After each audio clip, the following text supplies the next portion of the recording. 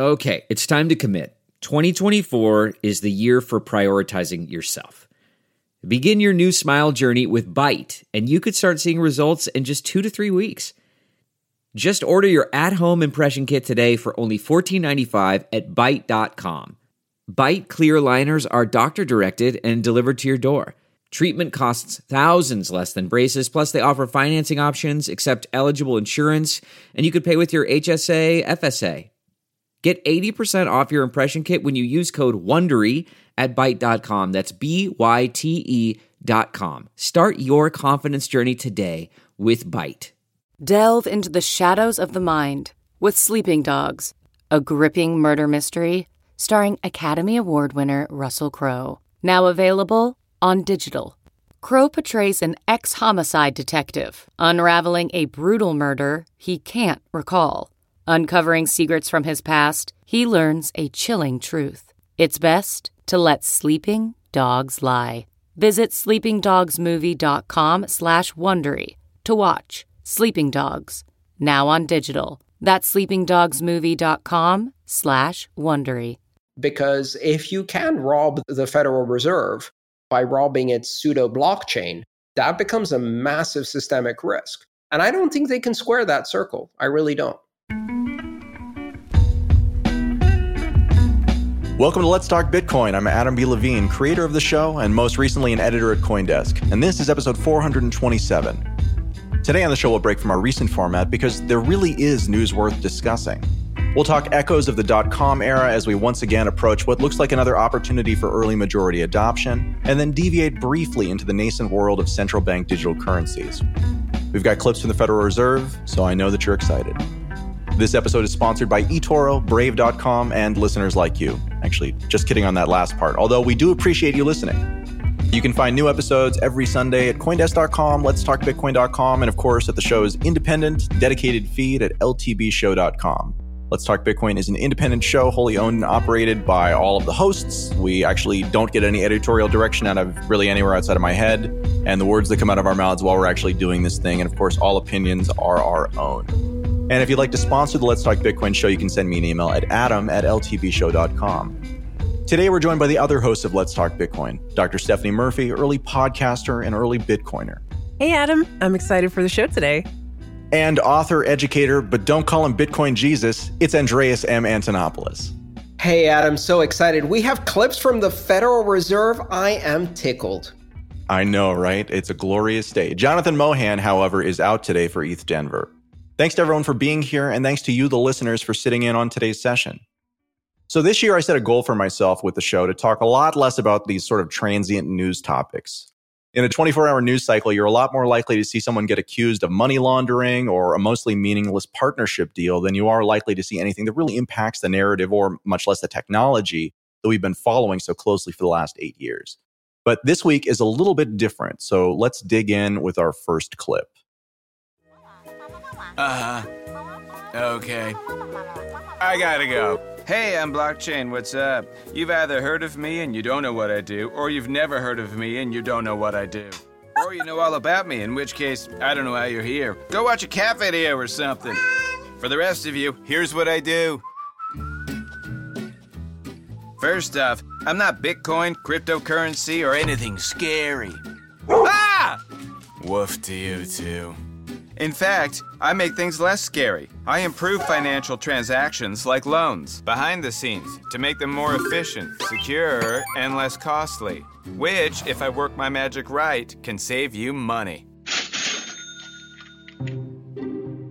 I'm what companies like Figure use to record, share, and exchange the data about your loan. Before me, this was all done manually, aka by people. And people can make mistakes. And then other people have to find those mistakes and correct them, which all takes time and money. So how does Figure do it differently? Please tell me this is a parody. It is not. This is on TV. They use to create an immutable record, meaning it can't be changed. So the administrators, trustees, and other people who used to verify all that paperwork can have more free time to pursue their scrapbooking dreams. So the mistakes are recorded forever. If you use Figure to get a loan, I make a block.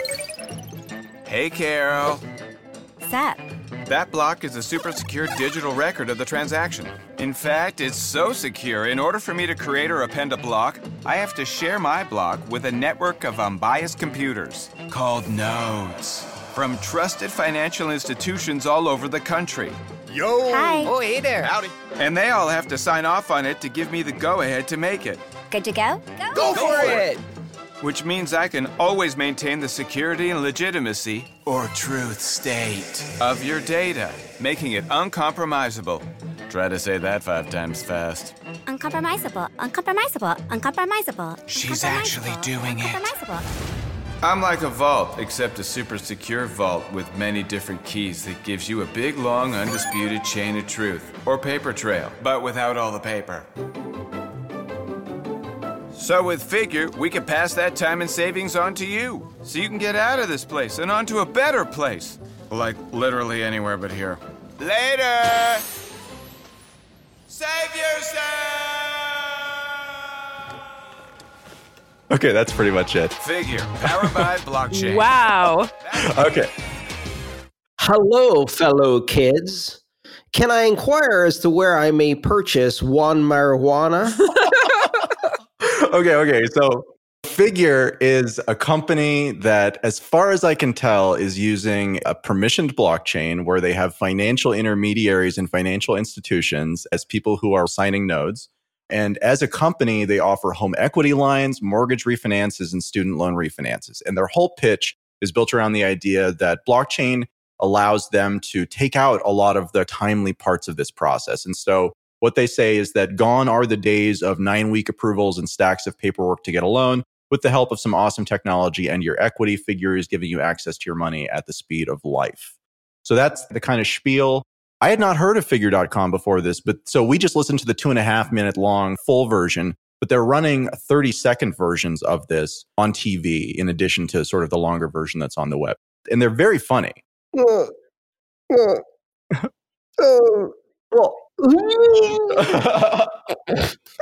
I'm sorry. I just threw up in my mouth a bit. That was really bad. Now, the part I haven't told you is that this is also a puppet called Blocky that is like a stack of fuzzy blocks with a sneery face on it that then has plastic hands that wave around and it has chains coming off of it. Like a blockchain Muppet. Yes, exactly. This is the definition of fellow kids. If you're not familiar, fellow kids is a meme showing Steve Buscemi trying to be an undercover cop. He looks like he looks like Steve Buscemi in a high school, and he's pretending to be a high schooler, and he's got a skateboard over his shoulder and a t-shirt that says music band or rock band or something like that, and a backwards baseball cap. And he walks up to the kids and goes, "Hello, fellow kids. May I inquire as to where I might purchase one marijuana," or some stupid thing like that. And it's a meme used to criticize companies that try to be hip and fail miserably by trying to appeal to some youth demographic from the perspective of some boomer mentality and are just clueless as to how ridiculous they look. I don't disagree with any of that. I feel like they're leaning into that angle with this. And they definitely are trying to appeal to a youth demographic. Honestly, the other thing that this made me think of as soon as I saw it was pets.com.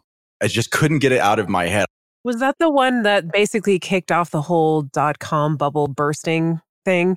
Exactly. It was the sock puppet with the advertisements. And it was explaining why you would want to use something crazy like the internet to shop for your pet supplies, basically, instead of just going to a store.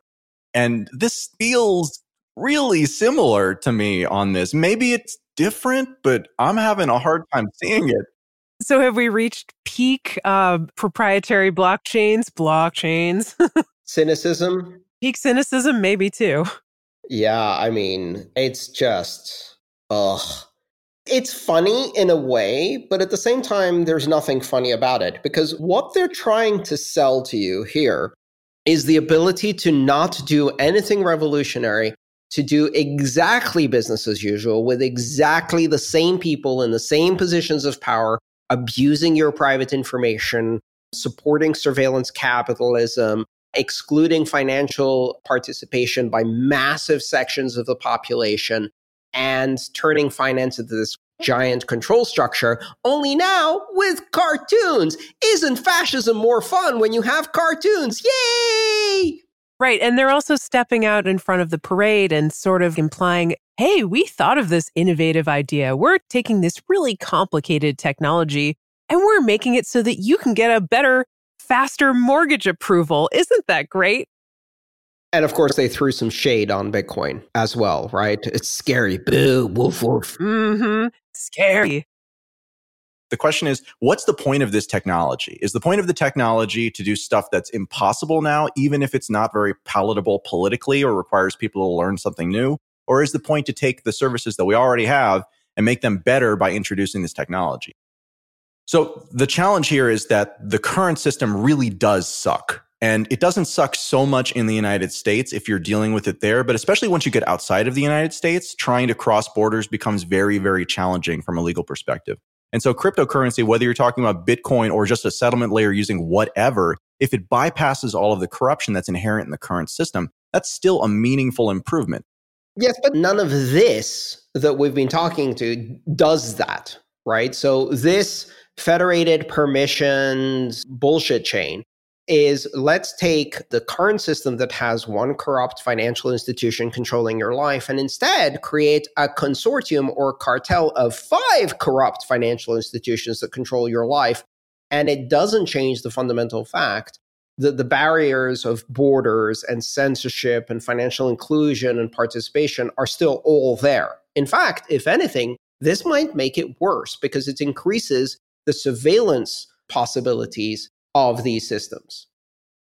Yeah, and also they were representing it as immutable. They were saying something like truth chain, blocks of truth. And we all know that that's not generally a property of proprietary so-called blockchains. They're not immutable. They can be changed at any time if the companies decide to change them. At zero cost, most importantly, because it's not based on proof of work. Right, which imposes fundamental energy baseline cost regardless of how much consensus you have to modify the truth. There's always the cost. You still have to do the work to prove the work. But not only that, they're saying that immutability equals truth. No, immutability allows the mistakes and lies to be recorded forever. And at the same time, was about things that are extrinsic to the blockchain that cannot be measured or confirmed and require oracles or other third-party verifiers to be verified. What you do is you end up recording the mistake or the lie and then creating a really difficult situation where it takes forever to untangle. One of the things that's interesting about these types of federated blockchains, and which I think is worth discussing here, is the idea that if the incentives are not aligned on the part of the participants who are actually playing the role of the signing nodes, then effectively you do have some immutability because there needs to be collusion between people whose incentives don't necessarily align. Now, whether that's true here is an entirely different matter, but it is to say that there is something to the argument that they're making. Again, it's not as good as what cryptocurrency is. It's not as good as any of the stuff that we're actually interested in, but they're using it to optimize a system that currently is just terrible in general. I can see the argument in favor of that. And I can see the argument against that, which is that while it may improve some aspects of it, it also makes other aspects of it much, much worse. One of them that we haven't discussed yet is this general idea of diffusion of responsibility. Think about it. If you are now dealing with your mortgage application that is managed by a federation of 5 banks, all part of a cartel, that have different interests in terms of how they apply policy and restrictions, but very, very closely aligned interests in that they want to screw you over and make lots of money, they can now shift the responsibility. If you have a problem, who do you have a problem with? Yeah, don't blame me. It's just the blockchain. Listen, it's the Federation, sir. I'm sorry. The computer tells me that you are dead. Ma'am, I'm standing right in front of you. Well, the computer is always right. Keep in mind, this runs on a truth chain. Clearly, you are dead. Or what about the computer tells me that you live in an undesirable neighborhood or something like that? I mean, this is an actual thing. Like one of the factors that goes into credit scores and loan applications is if you live in a so-called high minority area. That's basically a certain neighborhood. Yeah, so this exacerbates financial exclusion and financial marginalization of certain communities. It creates even more barriers. That's exactly the point of it. Yeah. And so if you have this set of rules from a blockchain or from a consortium of banks, and you want to protest a policy like that or even ask questions about it, then it's even easier for them to say, well, we don't make the rules. The blockchain makes the rules. Sorry, watch our explainer video and you can figure out how you want to proceed. Our explainer video is really fun because it's a cartoon, by the way.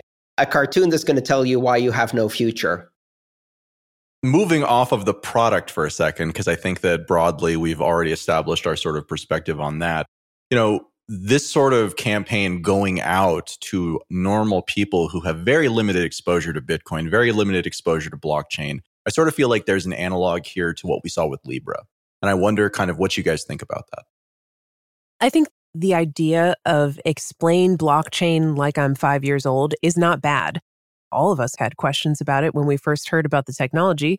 Even though we may have heard it explained to us in a very easy to understand way, it's a concept that takes a little bit of work. And so I don't really dispute that, but it seems like it comes with some twisting of the truth. I wonder if that has to be the case. It probably is always the case when it's a company that's advertising their own product. But what resources do we have that let people know what this technology is in a really simple and easy to understand way that don't have the bias of a sponsorship or an advertisement?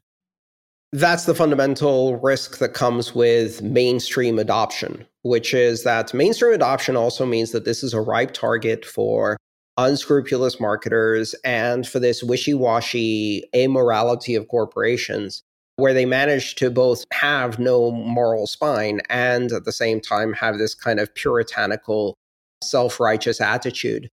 The ability of the unbanked, for example, to engage outside of the system because the system won't even accept them is scary. And they push that. And that amorality becomes immorality in practice and causes great hardship and pain for a lot of people. So the problem is that these are not just random misconceptions or random misinformation. They're very, very directed, deliberate misinformation that is geared towards elevating a specific point of view that already marginalizes billions of people and is quite comfortable doing so and perpetuating that situation.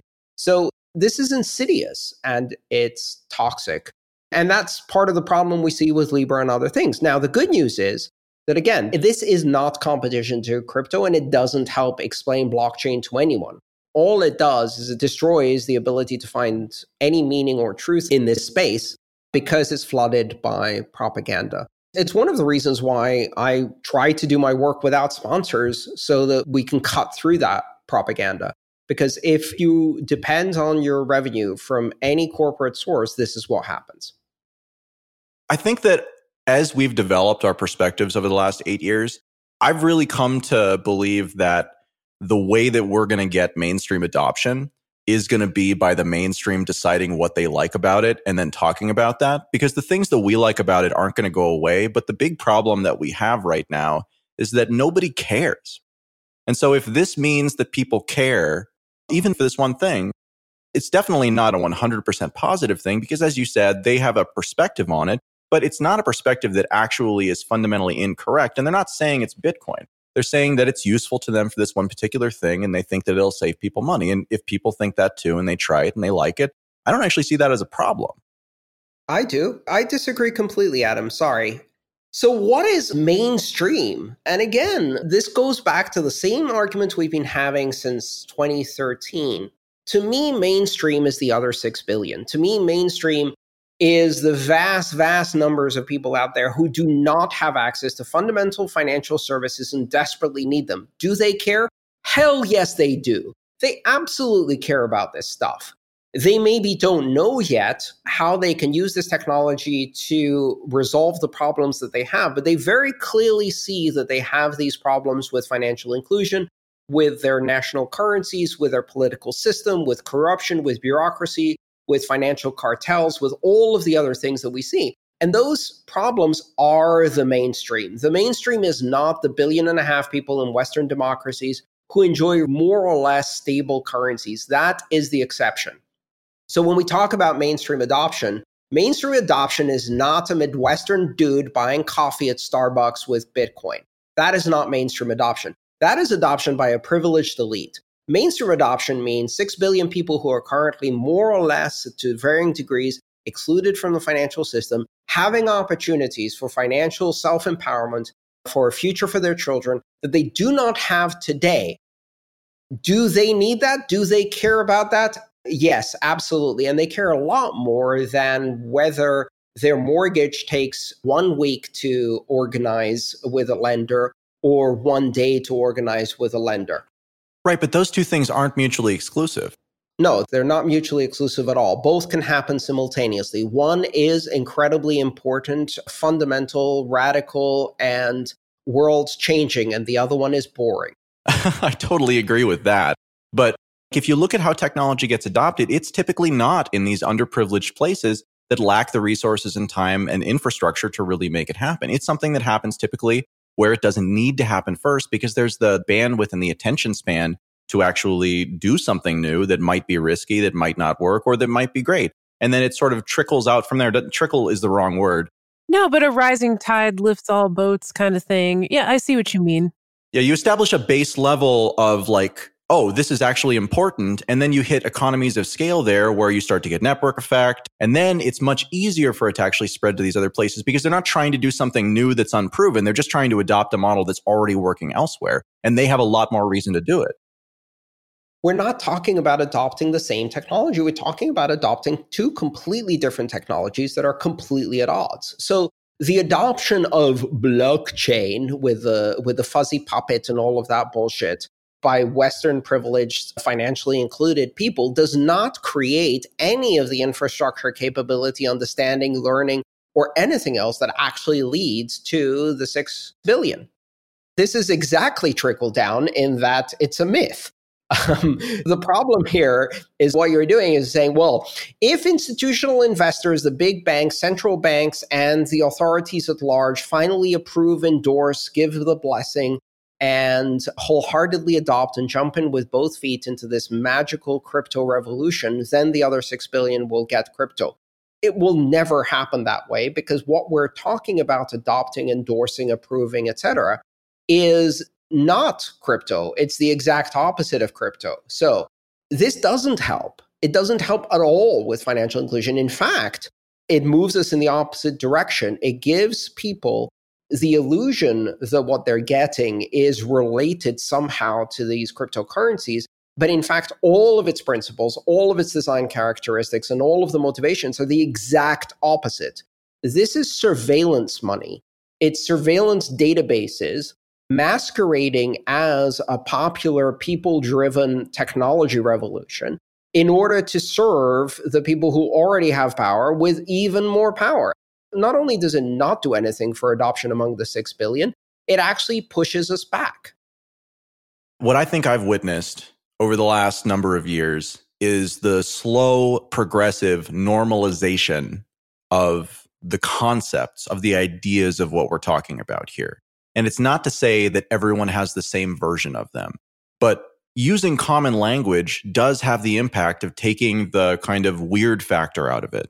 And for a long time, cryptocurrency and Bitcoin has sort of been stuck behind that. It's not to say that this solves the problem, but I do think this moves the ball forward just by getting it out in front of people in a way that's going to make them laugh, that's going to make them have sort of a positive association with this type of thing. Because if there's one thing everybody agrees on, it's that banks are slow and terrible, right?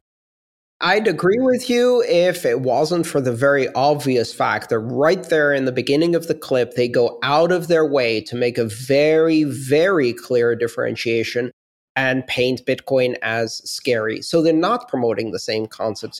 Are they painting it as scary, or are they acknowledging that people think that it's scary, that the demographic they're talking to already thinks that? And so they're diffusing a potential issue or a question that would otherwise come up?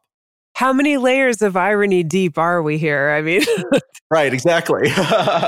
Right. I mean, yes, their devious plan to acknowledge the propaganda that they've already been deliberately spreading for 10 years.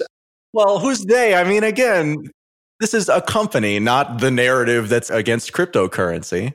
But companies have been spreading these narratives from the very beginning because it's very much in their interest to paint this disruptive innovation as something that is evil, that is criminal, that is only be used by dirty, nasty, wrong people who are not the right people to use this technology. That narrative has been dominant throughout the history of cryptocurrencies, and they go out of their way to reintroduce it in this clip. So they're not really doing anything for us other than demonstrating the extreme privilege and cynicism that exists in the financial industry and motivating me and others to completely destroy that industry.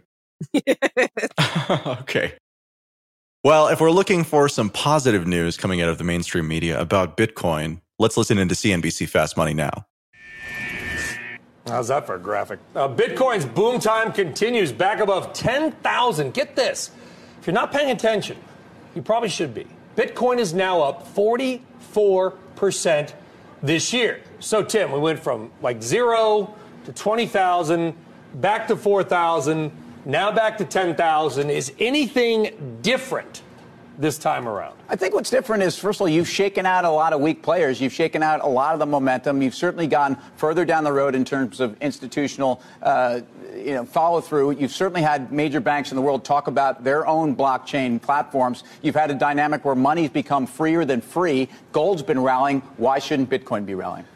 Yeah, I mean, I agree with you. I think that last part, if you talk about a Fed just gone nuts as Guy thinks it has, or all the central banks going nuts, I mean, that's part of the bull case for Bitcoin, plus institutional interest as well. Yeah, but listen, so we got rates lower, we got gold up, we got utilities up, we got Bitcoin up, so it's all acting like safe haven. That just takes me back to the MAGA trade, what's going on there. That just seems very bifurcated in this market where they're doing that heavy lifting, but these other things that we identify as safe haven assets have really perked up Possible in 2020. coronavirus impact here. I know a lot of the buyers come from that part of the world, and you wonder if they're looking to protect their money, maybe hiding it in Bitcoin. Perhaps, but I do think to Karen's point, Bitcoin, the cure for coronavirus. Bankers are tripping over themselves to devalue their currency.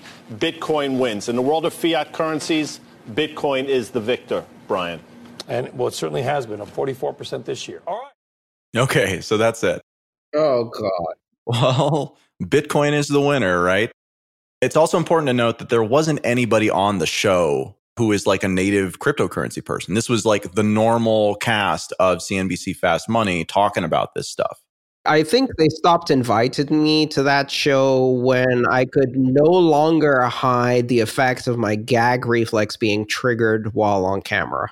I was going to say, I think that the projectile vomiting probably was responsible for that. Probably, yes, indeed. Gleefully talking about how coronavirus is going to make us all rich is precisely the kind of narrative that would make me gag on air. Well, and actually worth noting, I don't have a clip for it, but The Guardian, which again is another kind of mainstream newspaper and online news source, had a story about exactly that. There's two narratives that are being talked about with regards to coronavirus. On the one hand, there's like nobody is increasing their mining hardware because all of the hardware is locked down. And so the rate of increase of difficulty has gone down as a result of coronavirus. And then on the other hand, the narrative is that people in China are trying to get money out, and they're doing that through Bitcoin, and that perhaps could be part of this. And again, it's important to note that it's not like a crypto person who's arguing this in The Guardian or on CNBC. These are just normal financial journalists. The asset has become normal enough, and there's become this history of it responding, or at least looking like it's responding under certain scenarios, probably, again, just as a self-fulfilling prophecy. But still, it looks like it, and that narrative is actually making it into the mainstream media that goes far beyond us. But again, one of the things that you see here is that a lot of that discussion was the typical horse race analysis that happens throughout mainstream media and traditional journalism that is sickening to watch. And it happens whether we're talking about elections, whether we're talking about political parties, whether we're talking about current events, or whether we're talking about Bitcoin.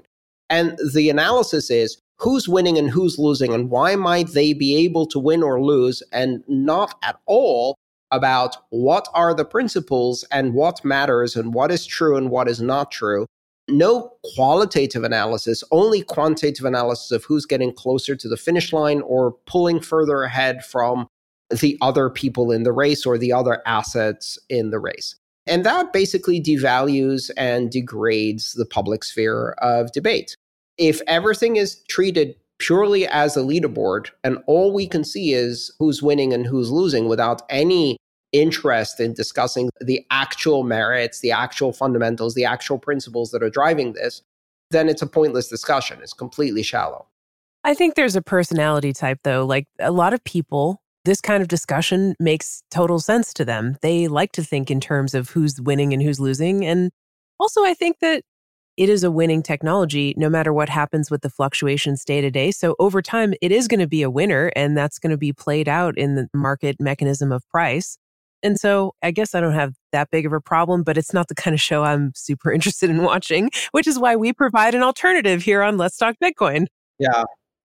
The other thing is the obsession with measuring the success of Bitcoin on metrics that apply to traditional financial instruments, and therefore framing it in the context of traditional financial instruments. Because that's exactly the same as we saw in the early days of the internet, where it was literally measured in terms of how many fax machines it could replace. And that's missing the bigger point, which is what kinds of things does it enable that cannot be done today? What kind of new things does it do that cannot be done today? Instead of simply looking at it as an entirely equivalent, slightly better, and measure it against the existing financial system. Among other things, one of the challenges here is measuring the price of Bitcoin in US dollars. Thinking of Bitcoin as having a price and then measuring that price in US dollars, because the problem is you don't know what you're measuring. Are you measuring Bitcoin moving up, or are you measuring the dollar moving down? But that's true about everything. And this brings us back to the topic we were just discussing, which is that they're talking about it like it's normal. And I don't mean normal to us, I mean normal to them. They're fitting it into their worldview, and they're talking about it just like everything else. And I think that if you look even just a couple of years ago, that wasn't true. It was this weird outlier thing that nobody trusted and nobody thought was going to be around. And as time has gone on, it really feels like that's been beaten out of the mainstream, right? They've accepted it. They might not talk about the parts of it that we like, but they've accepted it in a fundamental way. And I think that's important. I'm beginning to feel uncomfortable with the normalization of my weirdness. Just again, like even people who came in just a little bit after us, people who came in 2015, 2016, they had a fundamentally different idea of what they thought was important about this technology. And I don't think that we can expect that everyone is going to feel about it or evaluate for the things that we do. And I think that as time goes on, Andreas, when the Libra announcement first came out, you talked about how this would basically lead people down a rabbit hole that they would find a dead end at the end of, right? And then Bitcoin is still there as a thing that continues to go, right? That actually offers those sort of longer term solutions. So how is this any different from that? I mean, I just see all of this as good from that. It's not. It's not different from that. But then again, I generally don't feel comfortable with the idea that all of this is simply a matter of opinion and all opinions are equal. I do think that fundamentally, all of these analysts are missing the point, and there is a point, and there is a truth, and there is a right here. It's not simply a matter of conflicting opinions and conflicting perspectives, and all of those are equally valid and equally true. Right, but I think we all acknowledge that our perspective is very much the minority right now, and we're fighting against what is effectively the way that things are. Fundamentally, in many of the things that we want cryptocurrency and specifically Bitcoin to accomplish, we are fighting a meaningfully entrenched status quo that not only controls how life works as far as these financial systems are concerned, but controls even how it's talked about. CNBC is an excellent example of a media source that's built around that fundamental, the way that things are right now. And maybe it changes, but getting from here to there, we've got an underpants gnome problem. It's like step 1, collect underpants. Step 2, question mark. Step 3, profit. We don't know what step 2 is. And until we figure that out, I think that things like this, I see them as more positive than negative. I mean, clearly, it'd be better if they were talking about it in a way that was accurate and actually portrayed the values. But I don't even know if many people would care about that who are in their audience. I think that this is how those people want that news. What if there was a better user experience for browsing the internet? A way to take back your online privacy, prevent creepy ads from tracking you all around the internet, save on battery life and data. What if it was easy to switch to and completely free to download? And it even had a built-in option to support your favorite content creators while doing your normal online activities. Well, now there is a better user experience for browsing the internet. Brave is the web browser reimagined. It gives you unmatched speed, security, and privacy. And Brave even allows you to opt in to earn rewards, which you can use to support your favorite content creators. Go to brave.com/LTB and switch to Brave today. It's super easy to switch to Brave, and Brave is free to download and use. Give it a try. That's brave.com/LTB. brave.com/LTB.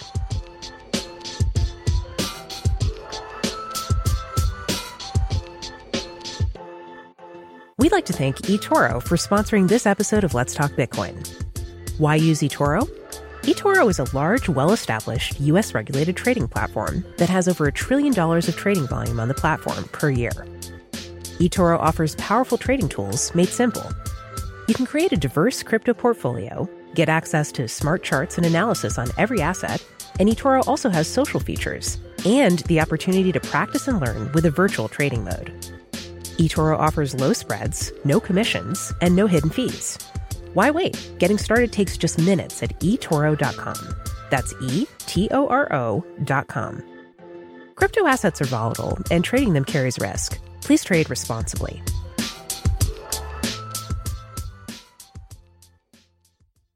On the subject of Libra, what Libra really effectively accomplished, whether or not it ever comes out, is it made governments around the world really concerned about the idea that a company with 2 billion users could effectively really provide competition in a way perhaps that Bitcoin has not yet, simply by nature of the fact that they wouldn't be able to stop it if it got started.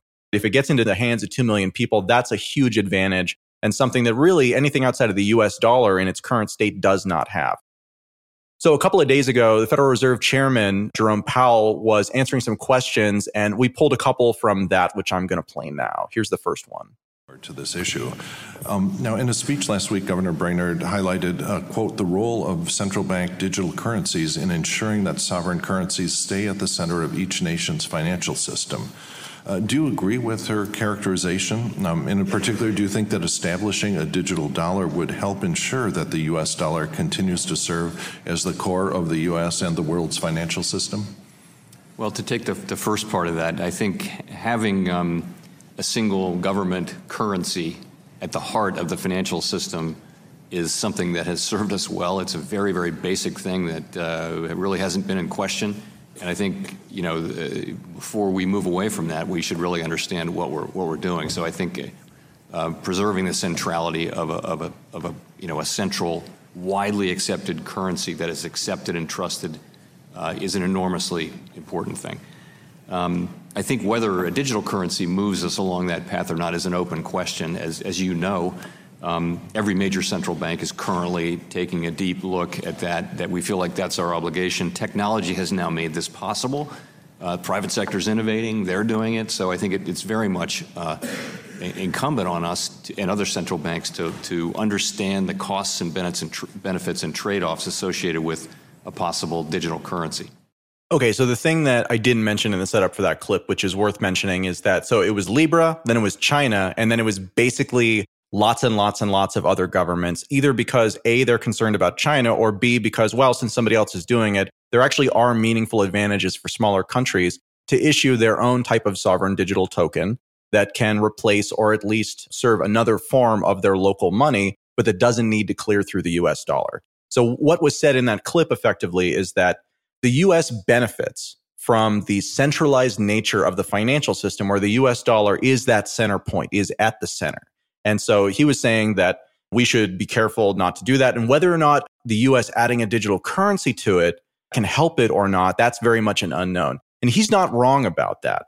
Adding a US dollar digital currency, that might, best case scenario, retain the current dominance of the US dollar, but it gets a whole lot harder to do that, especially if you don't have one. But as China comes out and pushes their own version of a central bank digital currency into all of the countries that they've been providing financing to through the Belt and Road Initiative. And again, there's a competition here that cryptocurrency, I've always hoped Bitcoin will provide, and I believe that someday it will, but it's being kickstarted by effectively Libra, then China, and now everybody else, with the Fed as kind of the most recent to at least study the issue because they can't not at this point, as they said. Well, there already are these stable coins that are pegged to the US dollar. I mean, that's kind of close. It's not obviously issued by the Fed, and it's not what the Fed would like, but there already is sort of like a US dollar digital currency out there, more than one. Yes, but it has restrictions.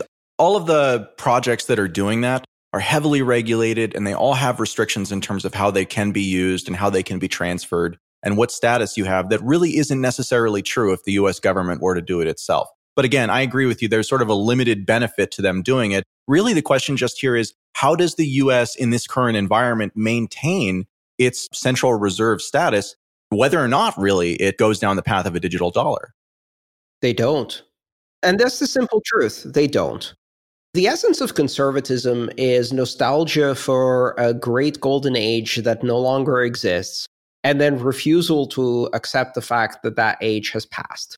And it's most characteristic in the form of the last days of empire, which is what we're watching unfold in every sphere of public life across the world today, as a previously unipolar world is turning into this fragmented geopolitical mess. The bottom line is the age of American empire is over. It has been over for a while, and now it's just a matter of how many decades it's going to take until that is an unavoidable truth with deep impact across the way of life for all Americans. But the idea that we can somehow preserve the centrality of the dollar, the golden age of empire, the ability to use currency as a geopolitical tool, the ability to project power and have unlimited imperialism and control over the world in any place we want, any time we want, that's gone. It's over.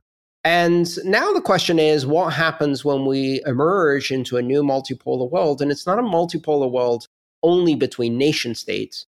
As I described it in my talk on Libra, it's now at least a three-part problem where you have state currency in the form of digital currencies from central banks, you have corporate currencies in the form of Libra, and then you have people currencies, private currencies that exist outside of the control of either of the above in the form of Bitcoin and open cryptocurrencies and open blockchains. All of those will exist, and they'll all jockey for power. And there is no centrality in this domain. There is no central actor that wins everything. That game is over. So in the CNBC clip that we played a little bit earlier, one of the things that it said is that in a world where central banks are effectively in a race to the bottom, Bitcoin wins. And I think that that's something that we're seeing here too, is that as all of these digital currencies come out, as we see governments around the world actually start to issue these things and them actually start to get used, you still fundamentally have that counterparty risk in the government. And it's something where they can effectively change the supply and do other things, just like central banks do with the money supplies now. And that's something where Bitcoin really, really does stand apart because of the way that the issuance schedule is predictable, long-term, and basically immutable outside of a consensus within the network itself, which seems very far-fetched given how important that number is. And that's just the issuance schedule. But if you look at it across the 5 or 6 criteria of an open blockchain and you ask, is a central bank digital currency open? No. Is it borderless? No. Is it neutral? No. Is it censorship resistant? No. Is it immutable? No. Is it publicly verifiable? Maybe, but only for some participants, not for others. And if you look at all of the totality of that, a central bank digital currency can only be an incremental improvement over a central bank analog currency or a central bank non-blockchain digital currency or MySQL currency that we have today.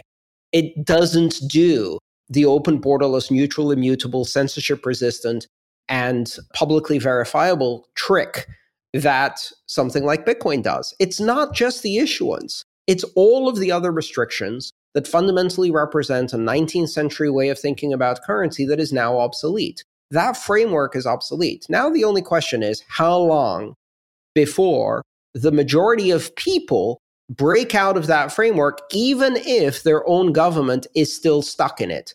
When Powell says we will, he is not saying we, the American people, will do X, Y, or Z. He's saying we, the central bank, will do that. But the problem here is that the central bank may do one thing, and the vast majority of people may do something completely different, and likely many of them will do a combination of things. The population of the country will use the central bank digital currency, they'll use the corporate Facebook Libra currency, and some small part of that population will use the open public blockchains and open cryptocurrencies like Bitcoin. to achieve a degree of empowerment and freedom that they previously couldn't. Let's just jump into the next topic. So how would you characterize your state of progress on this compared to other countries? The Swedish central bank developing an e-krona, the Chinese. The reason that one of the reasons there was so much concern about the Libra project is they would immediately have scale if they just rolled out the product. Another entity in a position to do that is the Chinese government to roll out at scale using their already established payment by cell phone systems. They would immediately have a scale comparable to Facebook if they rolled that out. And so how would you characterize our ability to respond to this potentially competitive threat? So we're working hard on it. We have a lot of projects going, a lot of efforts going on that right now. We haven't had the problem that many of you mentioned. Sweden, a lot of the northern European economies have moved away from cash to a remarkable degree, and that really has not happened in the U.S. economy. Even though it seems like it must have happened with our kids not using cash very much, nonetheless, the amount of cash in the U.S. economy continues to grow at faster than nominal GDP.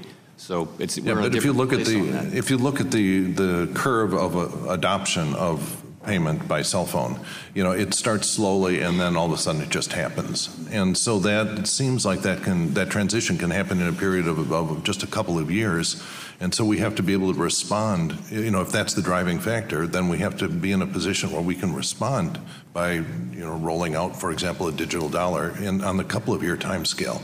And so I completely agree with that. And I think, frankly, Libra really lit a fire under that, and it was a bit of a wake-up call that this is coming fast and could come in a way that is, that is quite widespread and systemically important fairly quickly if you use one of these big tech networks like Libra did. So we're working hard on it. We fully appreciate the importance of making quick progress. We have not decided to do this, though. It is not. I think that there are many questions that need to be answered around a digital currency for the United States, including issues of cyber issues, privacy issues. Many operational alternatives present themselves, and so we're going to be working through all that and doing that work thoroughly and responsibly. Okay, that's enough of that clip. One thing we haven't really talked about is that, Andreas, in that talk about Libra a long time ago, you basically called that it probably wasn't ever going to happen. And it's looking more and more like that's true. Like Libra, just as a concept, really kicked things off.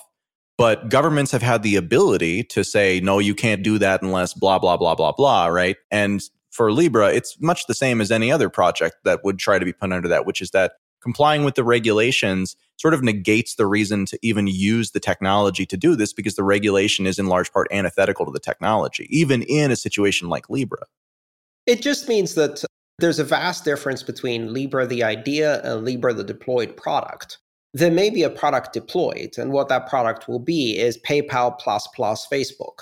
It's a Facebook version of PayPal that has much broader reach, much bigger political impact, much bigger privacy and surveillance impact, but has nothing to do with Libra or cryptocurrencies or anything like that, because that vision was untenable in the regulatory system and the political system for a company like Facebook, or probably any company, to pull off in a meaningful way. PayPal had a better chance of doing that. But the bottom line is that doesn't mean that the political impact of Libra doesn't happen. It doesn't need to be a product. The idea itself and the proposal itself is massively disruptive on a political level, even though it is zero disruptive on a technological and implementation level. Because what it does is it forces people to confront the new reality. Until now, this was just a game being played by a bunch of weirdos on the internet. And it didn't have any systemic, meaningful implications, even though clearly the fact that that technology exists and can be implemented at scale has enormous implications. They could ignore it as long as they didn't think it would reach scale. Libra changed that political calculation, even though it didn't change any of the underlying technology. But in the long run, all of these discussions are about giant government IT projects that will somehow achieve these magical goals as long as we throw enough billions into a government IT contractor. And if you've paid attention to any large government IT projects, what they end up being is giant wastes of taxpayer money that end up creating fragile, half-broken systems that are 10 to 15 years behind what the private sector is actually doing and what's independently being created by private companies. So great, they can build the CompuServe of Bitcoin, the healthcare.gov of Facebook's Libra, the irs.gov of PayPal. That's all they can build because that's how government bureaucracies work. The interesting thing is nobody is asking here whether the Federal Reserve or any government entity can actually successfully build a secure central bank digital currency at scale. I have enormous doubts about that because the biggest problem with something like that is how easy something like that would be to hack. The fundamental security mechanism in central bank digital currencies that already exists is that these are massively fragmented federated systems with incompatible standards maintained in independent databases by independent parties. And that decentralization actually makes it more secure than what they're envisioning here. They take all of that and try to centralize it under one database and one control in a federated system, and all of that security goes out the window. And that's a fundamental problem, because if you can rob the Federal Reserve by robbing its pseudo blockchain, that becomes a massive systemic risk. And I don't think they can square that circle. I really don't. So here's a terrible question. What's worse, China issuing a central bank digital currency or Libra going live with what they have been trying to do? China issuing a central bank digital currency. Why? Because Facebook can't kill people. Are you sure about that? Yes, not to that degree. Like, China actually has a physical monopoly of violence and the authority within its land and any other land it seems that it likes to commit genocide. And it's doing so in some cases already. And so a state actor with a monopoly of violence over a captive population of more than 1 billion people over a large geographic area and possession of nuclear weapons is always more dangerous than any corporation, even a large multinational corporation like Facebook. The problem, of course, is if Facebook does launch Libra, a century later, you end up with the equivalent of the East India Company, in which case they will have a military and political control over a continent and be killing people actively because currency creates sovereignty. And now that we flipped it so that it's not sovereignty creates currency, but currency creates sovereignty, Facebook Libra will, as a currency, create sovereignty for Facebook in effect that they will be able to use to project power. And in 100 years, that's a nation state or some kind of quasi-corporate thing like the East India Company that conquers entire continents. That's a horrible scenario, but that's decades in the future. Whereas right now, China can create a dystopian surveillance, totalitarian, fascist nightmare, which they already have, and add currency to that mix.